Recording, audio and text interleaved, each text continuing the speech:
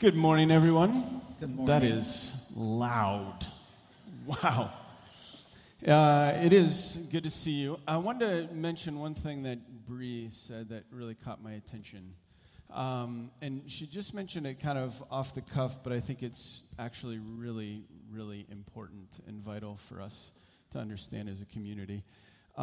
She talked about the idea of saying, man, maybe someday I'll do X, Y, or Z. And then she realized, if I'm going to do that, I should practice it now. I should begin anticipating that God may open that door and someday. The number of people that I talk to that are intent on someday going and doing missions and yet never talk to their neighbor dumbfounds me. Because if we can't actualize the very things we are desiring to do in the present, what makes us imagine that in years later we will actually live into them? So I'd encourage you, if you're waiting to participate in something, because like someday I will, or man, maybe I'll be called, or start now. Plug in now, begin to practice it, because I think it's so vital. So you have two guys up here with matching blue sweaters, which we did not plan, by the way. I'm a little nervous that might be a thing that happens over the next couple weeks. We are doing a little series that we're pretty excited about called The Good Book, and I'll explain a little bit more about that in a moment. But we'll be kind of sharing the talk this morning, and I've probably mentioned this before, but I grew up right near a Bible college and seminary. And I went to a church that was essentially almost connected to that college and seminary. And so all throughout the halls of the church were men and women walking around carrying their Greek and Hebrew scriptures. They're Bible scholars and theologians and seminary professors. They taught Greek and Hebrew and Old Testament studies, and, I'm walking around with my illustrated children's Bible, and feeling out of place and kind of awkward in this space. I kid you not, my third grade Sunday school teacher was, at the time, was a kind of like leading in the forefront of Old Testament archaeology. And so he would, during the summers, go over to Israel and do digs and then come back and then taught third grade Sunday school. And I'll be honest, because he's probably not listening to the podcast, not the best of third grade Bible teachers, but exceptional. Like, he was an encyclopedia of knowledge, this guy was. And so that was the kind of the upbringing that I was in. And I remember walking through the halls of the church and seeing people carrying their Bibles, but they looked like Bibles that needed to be retired. Do you know what I mean? Like, they were tattered and old and beaten and kind of worn, like that picture where it's like they've been in them quite a bit. They are looking at it, writing notes. I mean, the kind of book, have you seen those Bibles before that people carry? A Bible it's like got stains all over it, but they're from tears.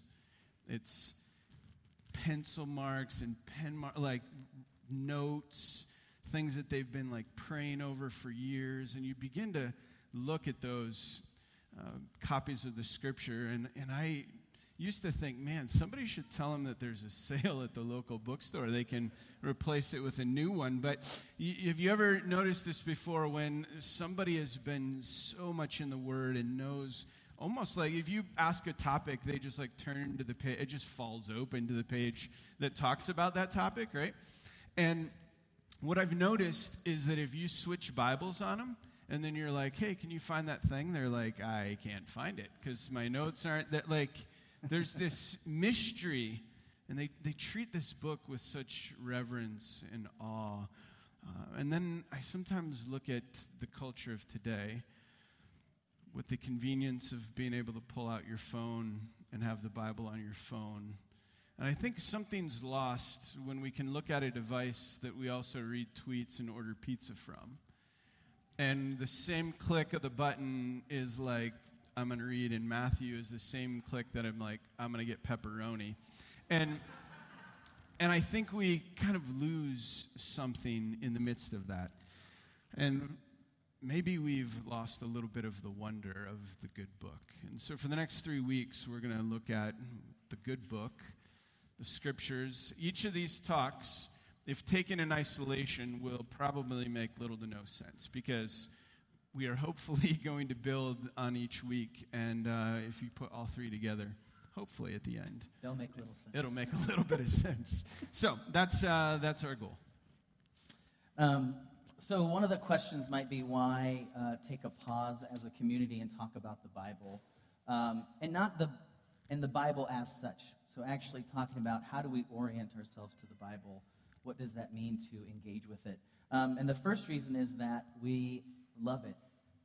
As a pastoral staff, as elders, we want New Community to be a place where we see weathered Bibles in pews and in people's hands, and that we fall in love with the wonder and experience of entering into the Scripture with the Lord and with each other. Yeah. I think a second reason we really feel compelled to enter into this series is our culture is screaming for people who are of the book. People who are grounded in the Word, people that have an orientation around the Scriptures. So as the book of James says, they're not tossed to and fro by every wind of reason and thinking, but that they can be grounded and know the Scriptures. And what we're going to try to unpack a little bit today is this notion that the Bible is both relational and authoritative. And we're going to spend our time talking about the day today because we think that's going to move us through the next few weeks. It's kind of this beginning place to understand what does it mean to enter into a time of praying through the Psalms or reading Scripture with each other. What does that look like? What does it mean? And what we want to suggest is that it has a lot to do with relationship and a lot to do with the authority of God working through the Scripture. And so that's what we're going to sort of unpack today. And that idea is going to inform the next couple of weeks. So again, this is a series of things because we think it matters to this community, but it requires a kind of slow and thoughtful unpacking, which for me is great because I like reading really long books and talking about them for a long time. So I apologize in advance that most likely I will not be very concise. Now, in order to get where we want to go this morning, I think it's important for us to think about what I have sensed is a growing question. Over the last 10 years, I've seen this question come up more and more and more. I'll give you a little scenario.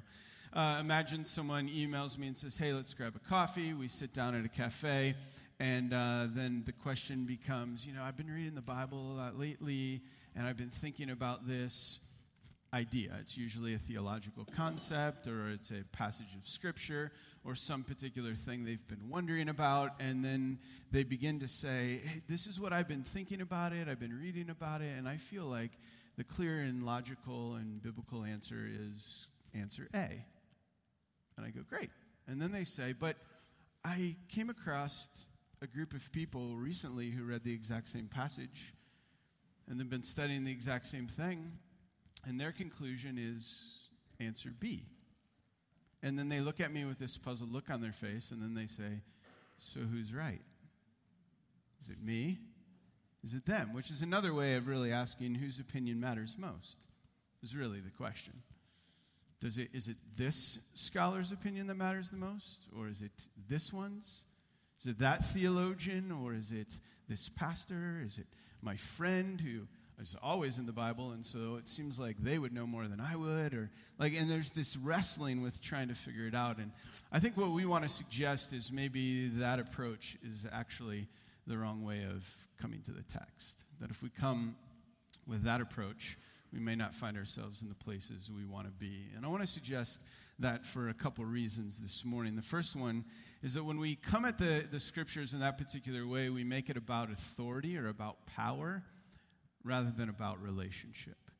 So the first kind of mistake is it becomes about power rather than relationship. And what I mean by that is that we as a church have had the tendency over a long period of time of liking to abdicate responsibility to authority or to people in power. And one of the ways we do that is, within structures or systems of the church. But another way that we do that is often with our understanding of the Bible. And so when it comes to the Scriptures, we don't necessarily approach it as God speaking to us through the Word, but rather we abdicate that responsibility to people who have the right degrees, who have attended the right colleges, who have been in the ministry for a period of time, that studied the languages, that hold certain occupations. And so what ends up happening is we believe that those people must be right, or they must know, because they studied longer in school, or they must be right, or they must know because they have the right degree, or because they bring their Greek text to church, or whatever reason. And the problem with that approach, I think, is that we begin to understand and have our orientation to the Bible not around our relationship with God and His authority, but rather our orientation is, or our relationship to the Scriptures is through someone else's authority. So what I mean by that is Christ is no longer the authority, but the authority has been given over to the person whose idea I most resonate with or most closely resembles my opinion. And so we make it about power rather than about relationship. And I think that tends to lead us into a place of fear. And what we mean by that is when we begin to equate the right relationship, our right relationship with Christ, with the right view of Scripture, that's not necessarily always based on our actual experiences with God and with His community and with the Holy Spirit moving through and in us.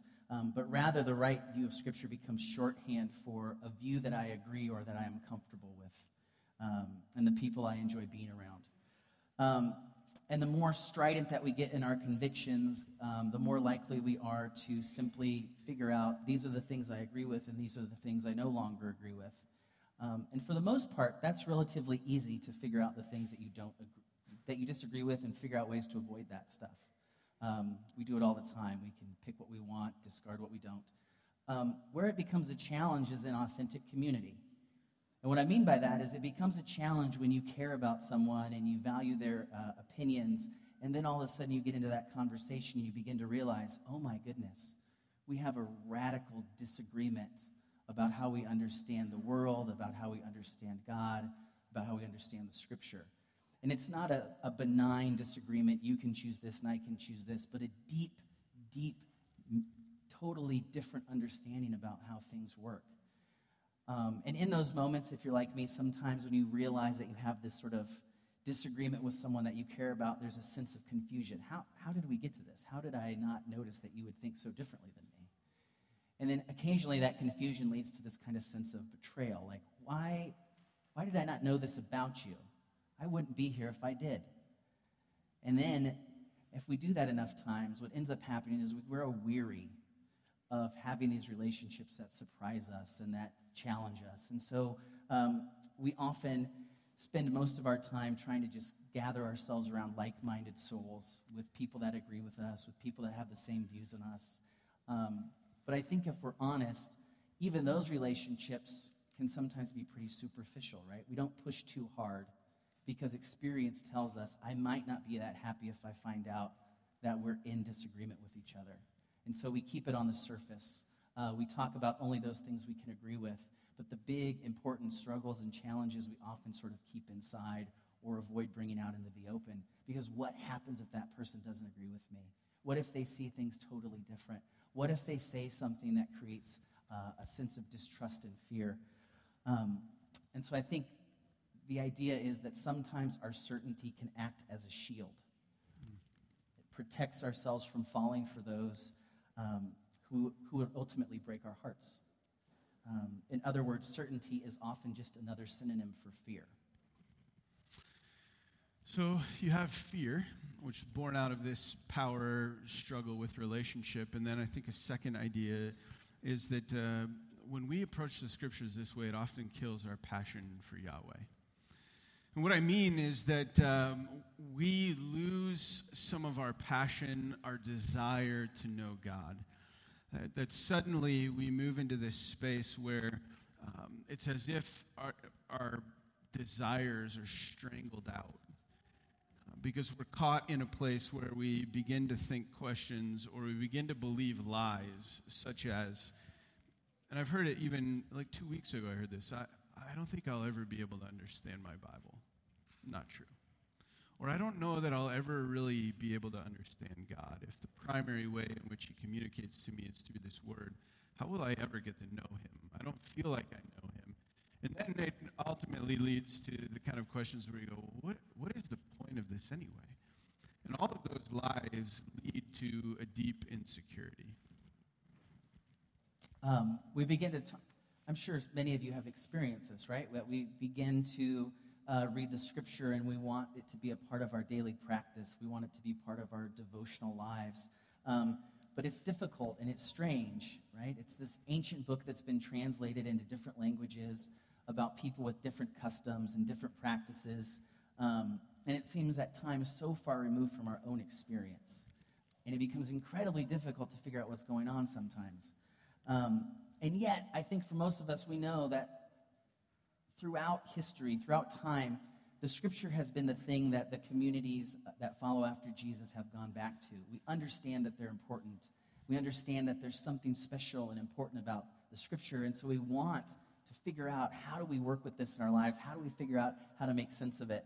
And so then we try to find inspiration or clarity from somebody else, right? So we read Tim Keller, we read Thomas Aquinas, we read Rob Bell, we read all these people, and we end up saying, man, I really think this makes a lot of sense to me.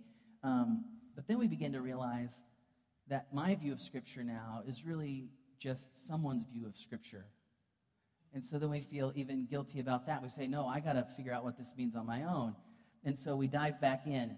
But the perfectionism of our culture often robs us of that joy. And so rather than being aware of the experience of being in the Scripture with the Lord, with our communities, we often are struck by the fact that it's not making any sense to us. And we try harder, and we set aside more time, and we try to be more diligent, and we try to be more thoughtful, and we eventually become more and more frustrated with ourselves. And many of us become really ungracious with our own practices. We no longer okay with bumbling through Psalms or 2 Peter, and we feel like everything we do is wrong. And so we find ourselves in small group or in a Bible study. And the truth of the matter is we don't really get what sanctification means. We don't really understand atonement or justification or the food laws or what any of these things mean. And we're petrified when the question comes about these things. And so rather than note, hey, I have no clue what any of this means, we remain silent and we cross our fingers. I don't know if any of you have this experience. We cross our fingers and pray to God that somebody else will talk. Right? And they start talking, and then you do that over-exuberant head nod. Right? You're like, yeah, absolutely. That's exactly what I would have thought. And we live in that place, and pretty soon what happens is we start to sort of atrophy, right? Our sense of wonder and desire to learn gets smaller and smaller, and pretty much all we do is train ourselves to nod our heads and smile, but not to really get into these conversations about, look, I don't get what this means. I don't know why people are walking on water. I don't know why bald-headed people are sending bears out to eat children. And some of you are laughing because you don't know what I just said, but that's in the Bible.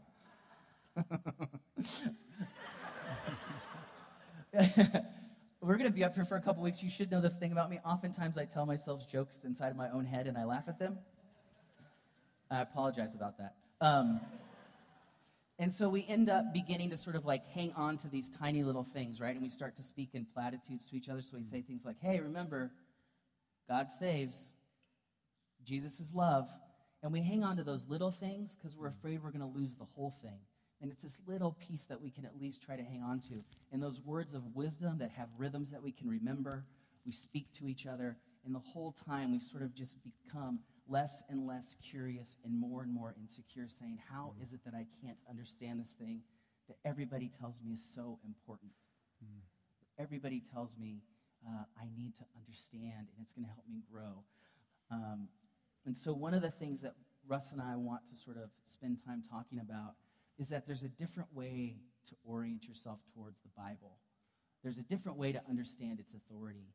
And it's a way that has been at the center of the Christian experience since the beginning.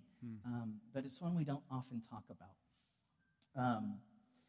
And so, really, the first question is something like this. What does it mean to experience the Bible and its authority in an authentic way?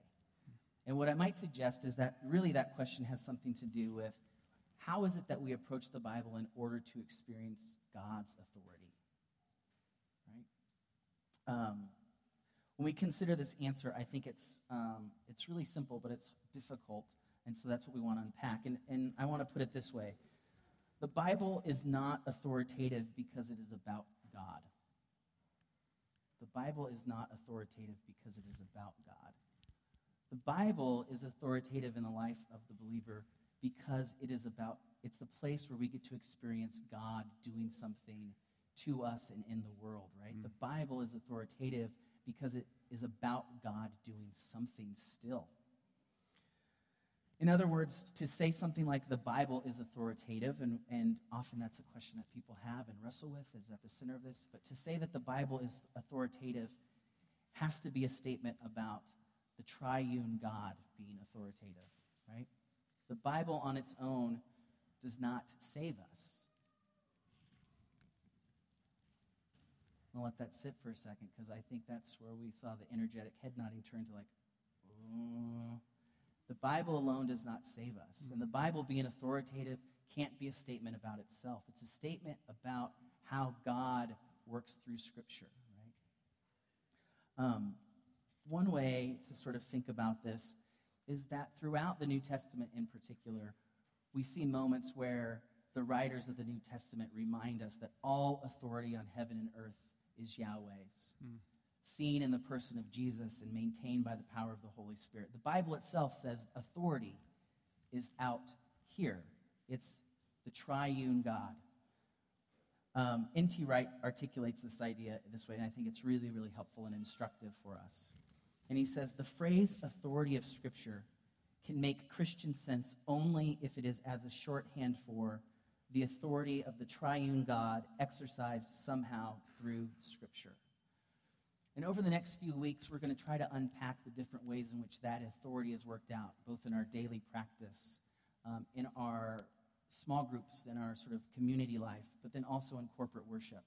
But today, what we really want us to start to think about is what does it mean to enter into a relationship with God through the practice of reading of Scripture? What does it mean to enter into a relationship with God through the practice of reading Scripture? And that's what we want to get at. So John brings up this really significant point of authority and how the Scriptures speak into our particular life. And what we want to try to do is highlight the ways in which Jesus implements or practices the very things we're trying to talk about this morning. And you notice at the very beginning of Jesus' ministry, Luke chapter 4, if you have your Bible, you could turn there. But in Luke 4, it'll also be on the screen.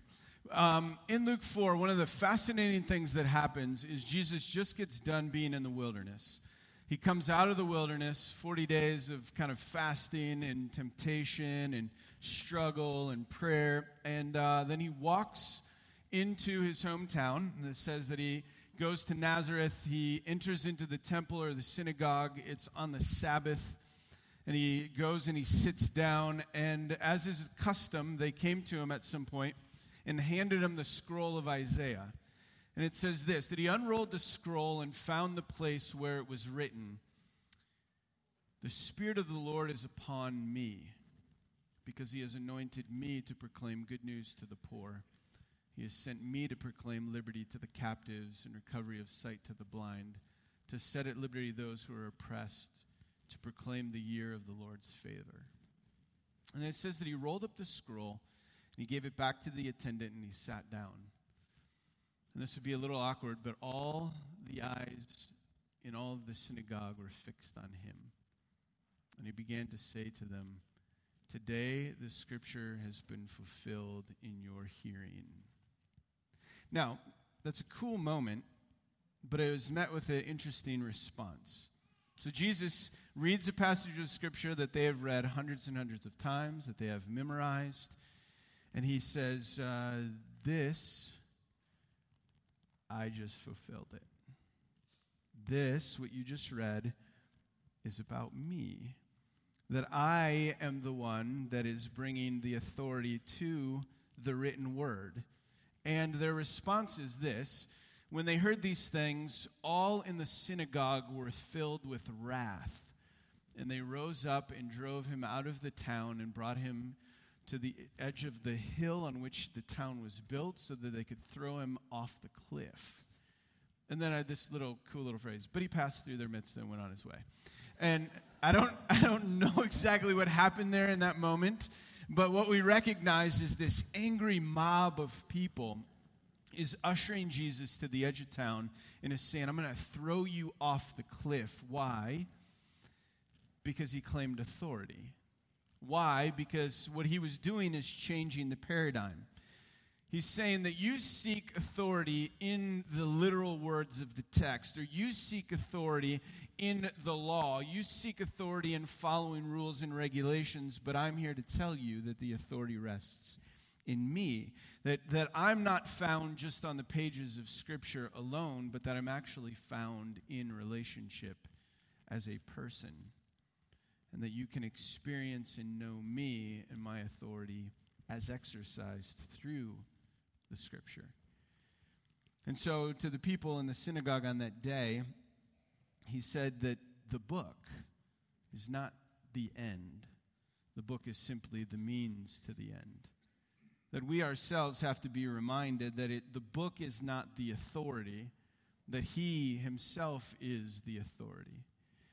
He even says at one point in John chapter 5, this little phrase, you've heard it probably many times before, but he says, you search the Scriptures because you think that in them you have eternal life. Or you search the Scriptures because you think in them that you found the answer. Or you think that you know the right theology, or you think that you have the right interpretation. But the Scriptures are here. Why? To point to me. The Scriptures are here. Why? To give relationship with me. And so he's reorienting their understanding on the way in which they approach the Scriptures, and he's giving us a picture of what it means to be people who understand the Scripture as authoritative. And so even if we embrace this notion that to experience the Word is to experience an encounter with Jesus, I don't think that will get rid of any of our confusions or challenges or things like that. And in fact, what we might say is if we begin to approach the Scripture in this way, that it allows us to experience God and what God is doing still in the world and through His Word, I think that we can expect to find a couple of things in those moments. And those two things would probably be something like this. We will have a whole lot of questions, and we will have to continue wrestling. And those may seem like unfortunate realities, but I would suggest that it is only because we live in a modern world that places such a high value on certainty and ease of use that this is a problem for us. In other words, too many questions and too much wrestling, we tend to think signals that you're doing something wrong. However, in the world that Jesus lived in, that was actually not the case. Throughout Scripture, Jesus is identified as being a rabbi. And to understand at least a small part of the rabbinical tradition might be helpful here for us to think about this. So, one of the things that would happen in the world Jesus lived in is that young Jewish children would memorize the first part of the Hebrew Bible. And they would know it, and they would understand it. Or I should say they would at least be able to memorize it and say it back to people. As they grew older, and they sort of began entering into their teenage years, students would be brought before rabbis to see if they could become disciples. And that process looked like this. The rabbi would ask the student questions about the Bible. And not simply to recite passages that they had memorized. In fact, that was taken as a given. Right? So this is interesting for those of us that grew up doing things where you've memorized Bible passages. Right? And sword drills and things like this. Those are good, because those are the things that you need in order to do something else. but they in themselves are not the thing. And so the rabbis would come to these children and ask them questions, not simply tell me what it says here, but to go one step further and to say, tell me, how do you use this? What does this mean? How does it impact our lives? Why is it important? Why does it matter?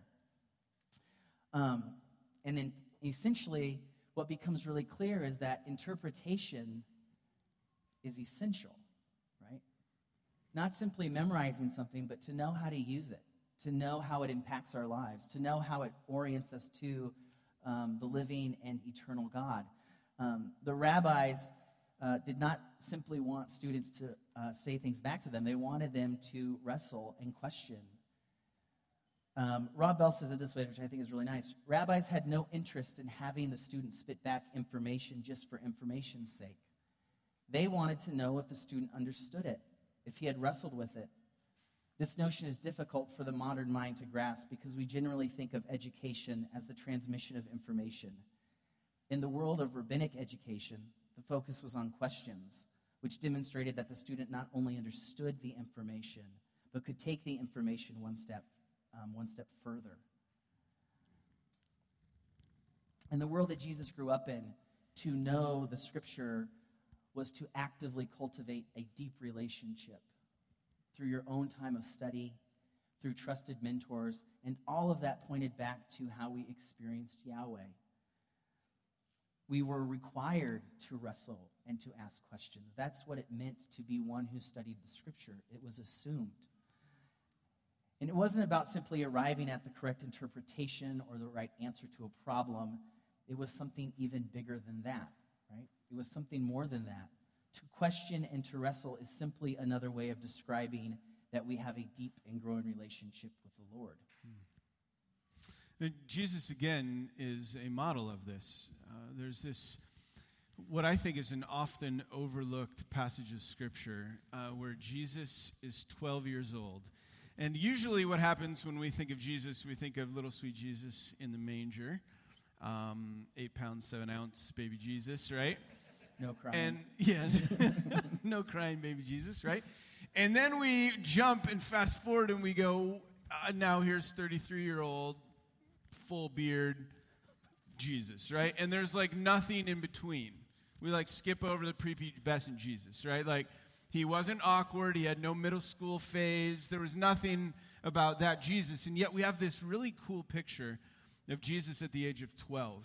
Now the story is told in Luke 2 that it says this. Now he, Jesus, and his parents went to Jerusalem every year at the feast of the Passover. And when he was 12 years old, they went up according to custom. And when the feast was ended, as they were returning, the boy Jesus stayed behind in Jerusalem. His parents did not know it, but supposing him to be with the group, they went about a day's journey. But when they began to search for him among their relatives and acquaintances, and when they did not find him, they returned to Jerusalem searching for him. After 3 days, a little bit of tension in the home there. After 3 days, they found him in the temple, sitting among the teachers, the rabbis, listening to them and asking them questions. And all who heard him were amazed at his understanding and his answers. What you see from the very beginning, really the only snapshot of Jesus other than birth and then into ministry years, is a snapshot of him practicing what was just described, question asking and wrestling. Jesus shows up at the temple and he goes, "You have heard it said, but I tell you," right?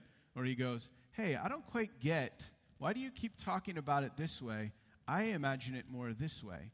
And there's debate, there's struggle, there's question asking. He's essentially going to the people who claim to have the authority and saying, "You might not have it exactly right. Like, can we talk about this? Can we dialogue?" That the wrestle, the struggle became the part where growth takes place. You see this in the Old Testament as well, right?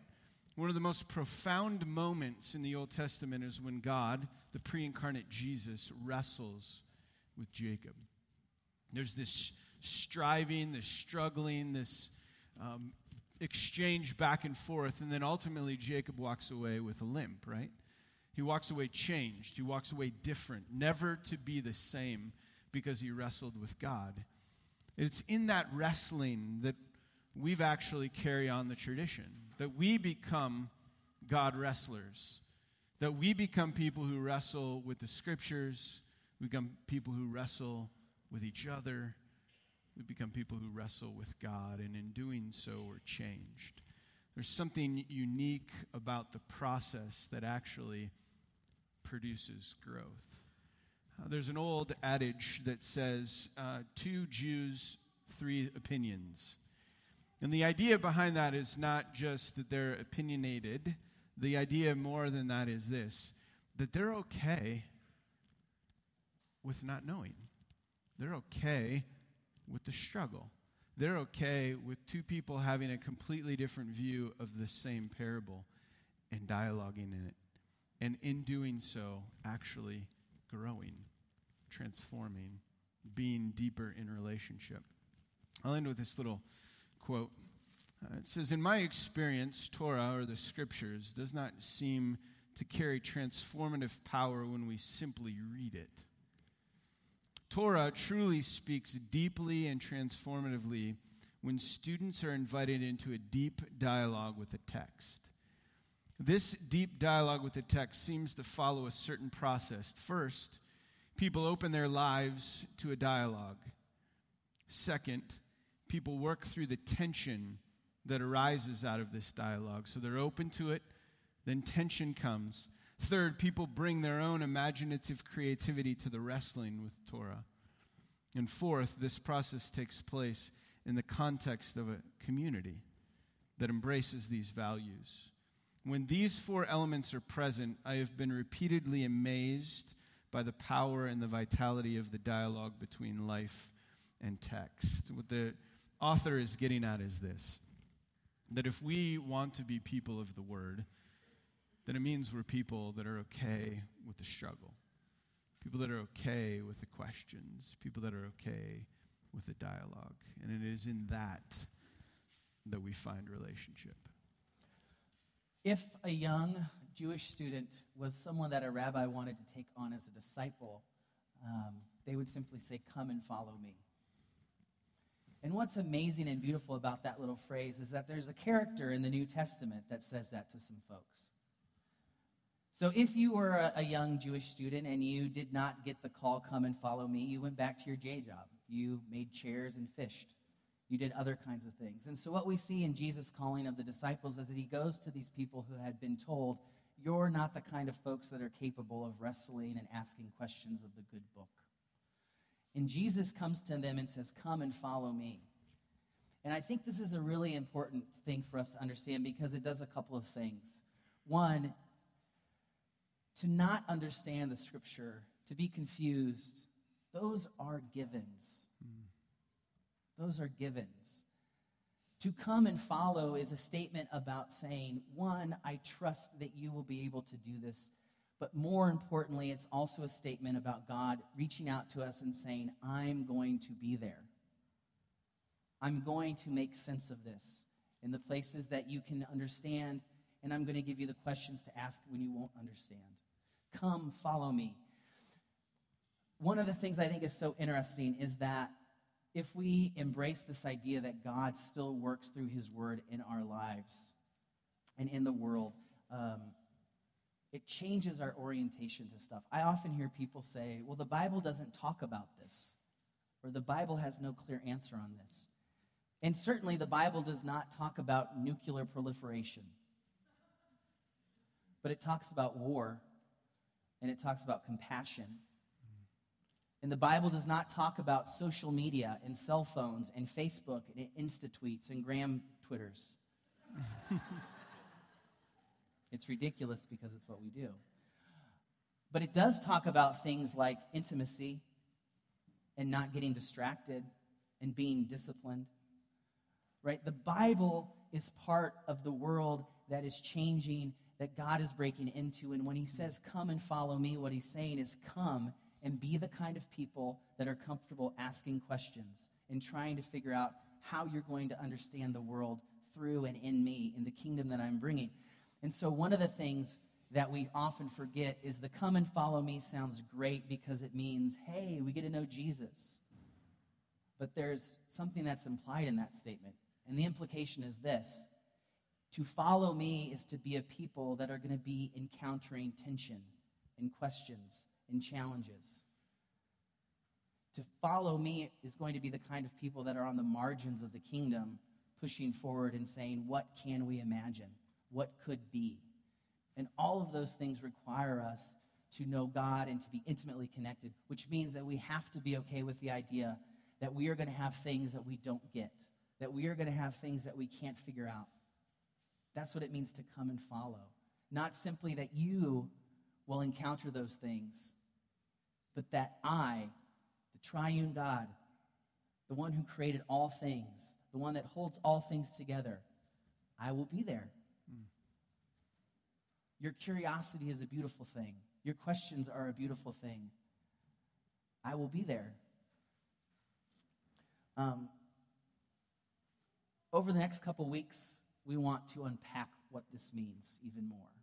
But it begins with this idea of saying, to believe in the authority of Scripture is to believe that the Scripture still matters in our everyday lives. That it matters in how we imagine the world to be. That it gives us a blueprint, a direction, an idea, a path forward to say, what will the kingdom look like when it comes in its fullest, and how do we start to work towards that now? It does all of those things, but it requires that we are the kind of people that can deal with questions and tensions, that we are willing to wrestle with God. It is the most beautiful metaphor, I think, in the entire world, in the Old Testament, to think that God wrestles with us and we walk away with a limp.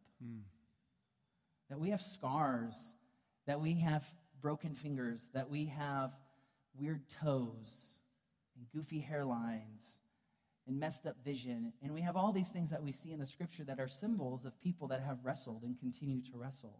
And we have to be a community that comes in on Sundays with our tattered Bibles and our limps, and we praise God that we have the opportunity to be those kinds of folks. So what does that mean? Well, it means we got to figure out, what does it mean to deal with tension and wrestling? And so next week, we're going to take up that question. And the preview is this: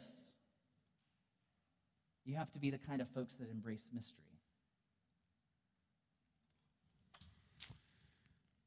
That's a little teaser for next week. I'm excited.